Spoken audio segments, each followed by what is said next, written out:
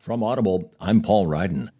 From the Wall Street Journal Art section, Eben Shapiro writes, Mass invasion of Greek art comes to the New York Met.